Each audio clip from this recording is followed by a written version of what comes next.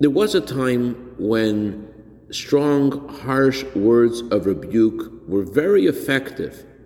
But in our time, when people have a more feeble psychological and spiritual makeup, the only thing that really works is something that is uplifting.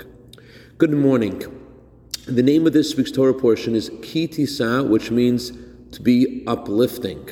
The famous tzaddik of Jerusalem, Rabbi Aryeh Levin, made an observation about the morning blessing. So we begin with thanking God for giving the rooster the understanding to distinguish between day and night. And he asked, why is that the very first thing?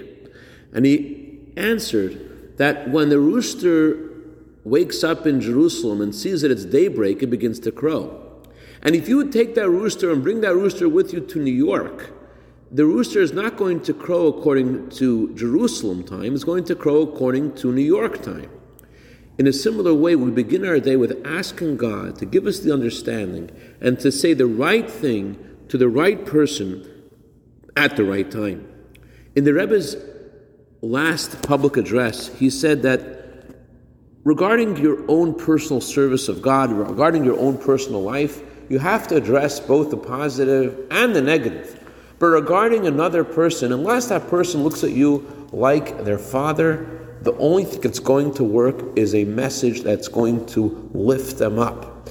Consonant with the name of this week's Torah portion, Ki Tisa, to be uplifting, to say the right thing to the right person at the right time to bring them to an uplifted and inspired mood.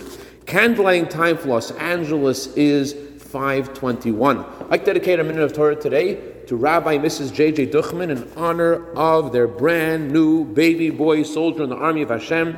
May he grow to Torah, Chuppah, U'Ma'asim Tovim. Also, I'd like to dedicate this to the neshama of Harav Gedalia Rachmiel ben Michal. His anniversary of passing is today. May his neshama have an aliyah, and may he be a good intercedent on behalf of all of his family for all good. V'sech Klal Yisrael. Shabbat Shalom.